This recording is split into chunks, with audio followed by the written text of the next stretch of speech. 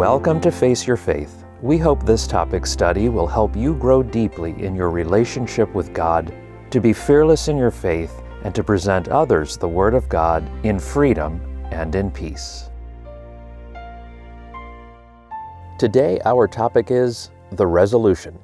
So 2021 is over, and 2022 is here to stay, like it or not. But what's in a new year? Is there something so magical on one particular day of the year that really alters the course of life? And why do we always wait until the end of an old year to start doing things we want to do until the next year? And these are just some of the questions I ponder each year, wondering why I have made such a big deal out of just one day to the next. Only reason I know of is I was conditioned to react that way to this particular day each year, because that is what is expected and, quote, normal, and after all, everyone does it. And once again, we party from one year into the next to essentially forget and pack up the past. But why are we dumping the past, putting it away in a closet or dumpster to move on?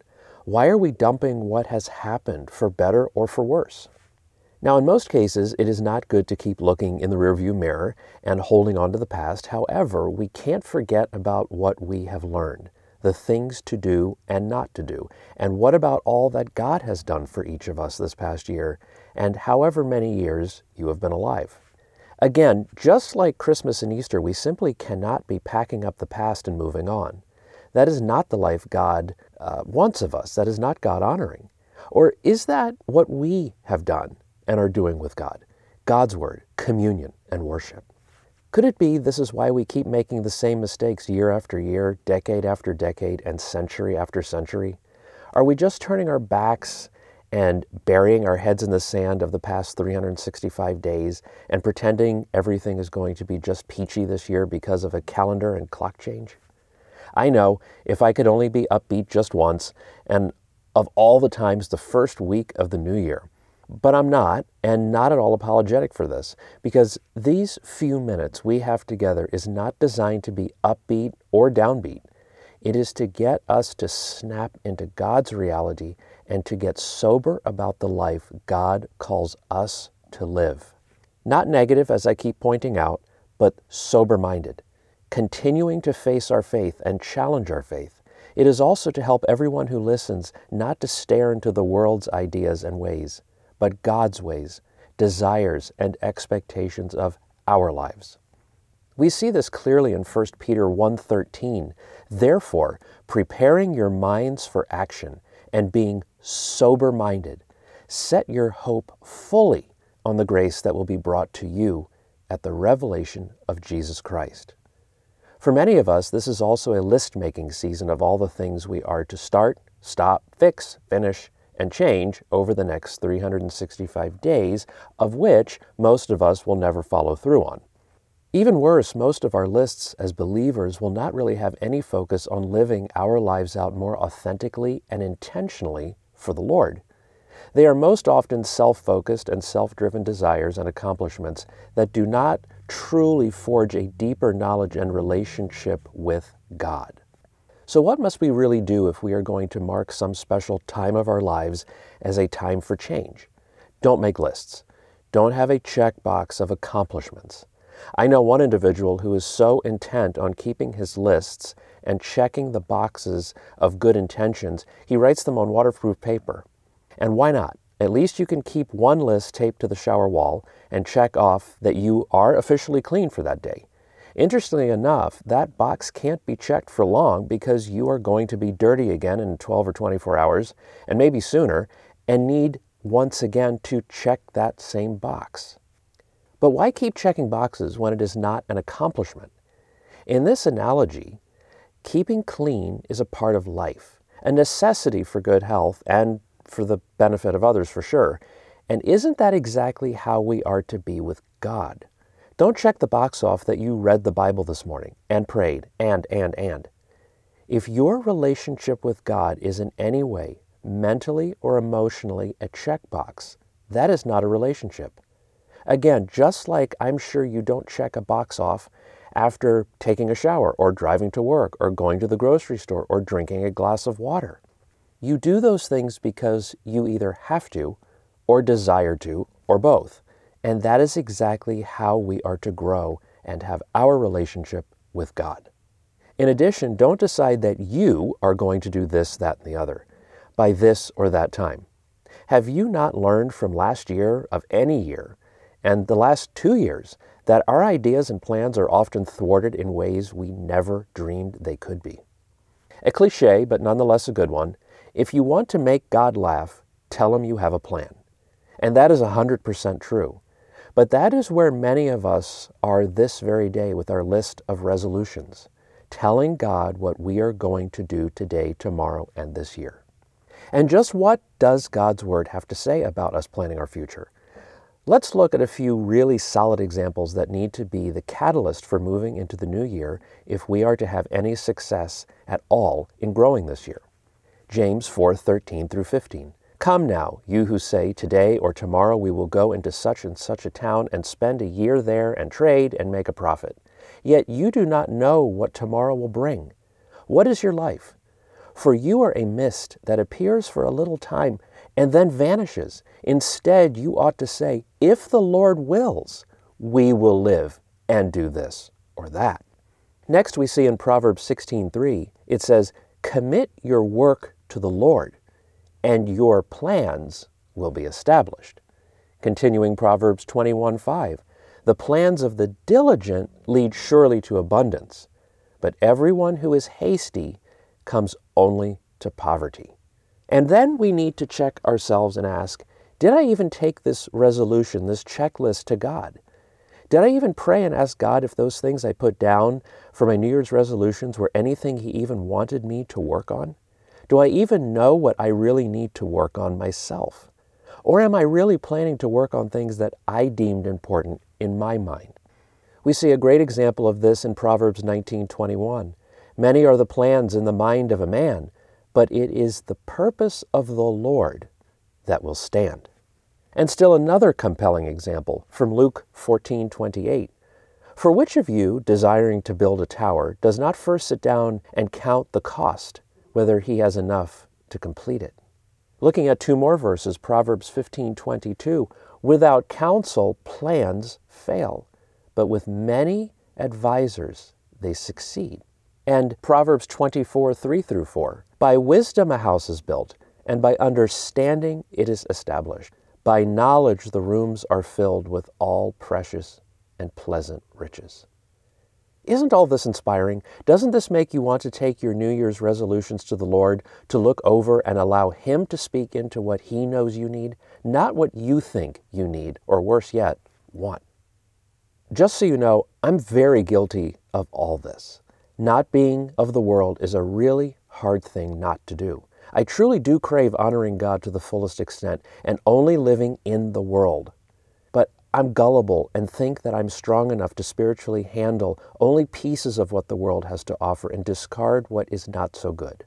Well, that got me in trouble all of 2021, 2001, 1991, 1981, and I don't need to go back any further to remind myself how old and exceptionally stubborn I really am. And with over 4 decades, I am certain I have still not learned my lesson on this aspect of my life. Please understand this. Just because I am willing and able to present the hard questions to you doesn't mean I have overcome falling to the temptations myself. But don't live your life based on what others choose not to do. Remember, we have to answer to God for our own actions, not anyone else's. And if any of this is getting under your skin, and you're not liking what you are hearing so far, good. That means it's working, and you are processing the truth, and God is prodding you to look intently at why you feel the way you do, better known as conviction. If, on the other hand, you are arrogant enough to be checking the boxes off in your mind that you already have all this down pat, you too need to allow the Lord to convict you in this place of your life, because we all stink at doing all of this well. It is also important to mention that I do not teach God's Word, which, by the way, I believe to be the absolute truth, the inerrant Word of God, to get brownie points from God or have everyone love me for it. I teach and counsel and produce these messages because it is what I love to do, and because it is what I believe God desires most of me. Bluntly, I am indifferent if you like or dislike what I have to present from God's Word, because I am not the one you are to be listening to. I am only regurgitating what God has fed me with and my best understanding of what He expects of me, and then you are to take all of that back to God and test every word that comes out of my mouth. That said, the more I seek God and do what He wants me to do in an attempt to grow deeper in my relationship with Him, the Lord very lovingly allows numerous struggles in my life to help me grow even more in order that I may gain greater strength to stand against Satan, who does everything in his power to undermine my joy and freedom in the Lord. So it is that we are engaged in the war of sin. Yet as a believer, we will not be defeated in sin and not given anything we cannot handle. And isn't that a very comforting knowledge and promise to have as we enter this new year? Now we need to take a good look at what exactly it is that God wants of us this new year, and for that matter, every day of the rest of our lives. And here's a great picture of that from oh-so-famous Jeremiah 29:11. For I know the plans I have for you, declares the Lord, plans for welfare and not for evil, to give you a future and a hope. Now here's the kicker on this passage. It is important to note that we often unintentionally and hopefully unintentionally use this passage only for the good things that God has planned for us. We often use this when someone is down and out to make them feel better. But that is not what this passage is intended for. It is not at all a one-sided passage from God that will make it all better. Let's look at this passage in detail. Notice it says, for I. I who? God. Know the plans. I who again? God. Have for you. Me, God, to you, not you to me, declares the Lord. Who declared it? God. Plans for welfare. And what is welfare? Let's look at the dictionary definition of that word really quick. It says aid in the form of necessities for those in need. Second definition, the improvement of a person or group. What an awesome definition. Let's go on. Not for evil, you'll get nothing morally reprehensible, sinful, or wicked from me, God. But you might not at all like what you do get from me. To give, from me, God, to you, a future, which only I know, you just don't know it, and a hope, of which I am the one and only hope you can hope in. Is that clear? And make sure when you use this on someone in the future, this passage, use this passage accurately. This is God's will for our lives, not our will and idea for our lives or someone else's life to falsely comfort them. I'll repeat one more time. Since it is God who knows the plans, and only God who knows, these plans aren't necessarily the plans that will thrill us at all. In fact, they could be plans that could be potentially quite painful for us, but God knows it will be the best pain we ever suffer, because in the end, it will be better than we could ever imagine. I can personally attest to that amazing goodness from God through excruciating mental and physical pain in 2001. When I began to have seizures out of the blue. While now is not the time to go into my full testimony, which I will do in the future, God rocked my already incredibly heartbroken, painful world with seizures. Not long after my seizures started with no definitive diagnosis, God allowed another monumental global catastrophe into my life on 9/11, and witnessing American Airlines Flight 77 fly into the Pentagon. That day, God allowed me to have multiple seizures, as if that day wasn't cosmic enough for me. Yet it was exactly what I needed to carry for 2.5 more years until I was diagnosed with a benign brain tumor, complete with a 50-50 chance of survival. Again, more detail later, but God didn't allow those 2.5 years to be peaceful at all either. And God continued to show Himself to me in the turmoil as if I were Paul on the road to Damascus. I had a number of people telling me they would pray that God would just take the tumor away, and by the time I went to the hospital for the surgery, the doctors wouldn't be able to see anything, that it would just be gone. And that was just a silly thing to say and pray for on multiple fronts because I already knew I didn't have a brain in my head to begin with. My wife had pointed that out to me multiple times. And why would you consider trying to make someone feel falsely better? Because we, our selfish desires, don't want to see someone suffer. But what if it is exactly what God needs to do in your life? How devastating if God had truly just taken that tumor and 11 hours of surgery and months of recovery away from me, because all of that is what I needed from God, and that is everything it took, because God knew His plan. I needed my head examined. Again, the proof. For I know the plans I have for you, West, declared the Lord to me, plans for welfare and not for evil, to give you a future and a hope. God knew I was clueless, rebellious, angry, bitter, and wayward. I only knew what I wanted, and that was to get out of all the pain as fast as possible. My 2002 resolutions were to do better, work out more, eat better, relax, read the Bible more, pray more, all the same garbage I had attempted to resolve every year at midnight. But God, on the other hand, obviously did have a clue and what He was doing with me. I believed to my core, however, that I was nothing but a pawn, a toy in God's game of life, and He had it out for me, and I hated Him. Yet, I so loved Him. But in the end, I just wanted to be dead. I didn't care anymore. It was all too much. God must certainly hate me. Why, God, was my cry. Why do you hate me so much? Please let me die, or just make it all go away. Why did I suffer in the face of Jeremiah 29:11? Because it was supposed to be all good coming to me from God, because that is what I was told. And when someone is brutally hurting and misguided and ignorant of the foundations of Scripture, it is devastating to receive twisted Scripture. Yet in all of this and oh so much more, God knew exactly what His plans were for me and knew exactly what I needed to open my eyes and see my Savior fully for His promise, His knowledge, the welfare He poured out and keeps pouring out on me. And not one speck of evil, wrong, mistake ever left God's hand into my life. I see the years since my recovery from brain surgery in 2005 much more clearly now. Notice I said more clearly, not I figured it out. I have not. But this is what I get to trust in now and every year. For I know the plans I have for you, Wes, declared the Lord to me, plans for welfare and not for evil, to give you a future and a hope. And now I know that in all things God works for the good of those who love Him, and who have been called according to His purpose. And whatever I do, I must work heartily, as for the Lord and not for others. So when I faithfully commit my work to the Lord, my plans will be established. So whether I eat or drink or whatever I do, I seek to do it all to the honor and glory of God. And that is my prayer of resolution every day.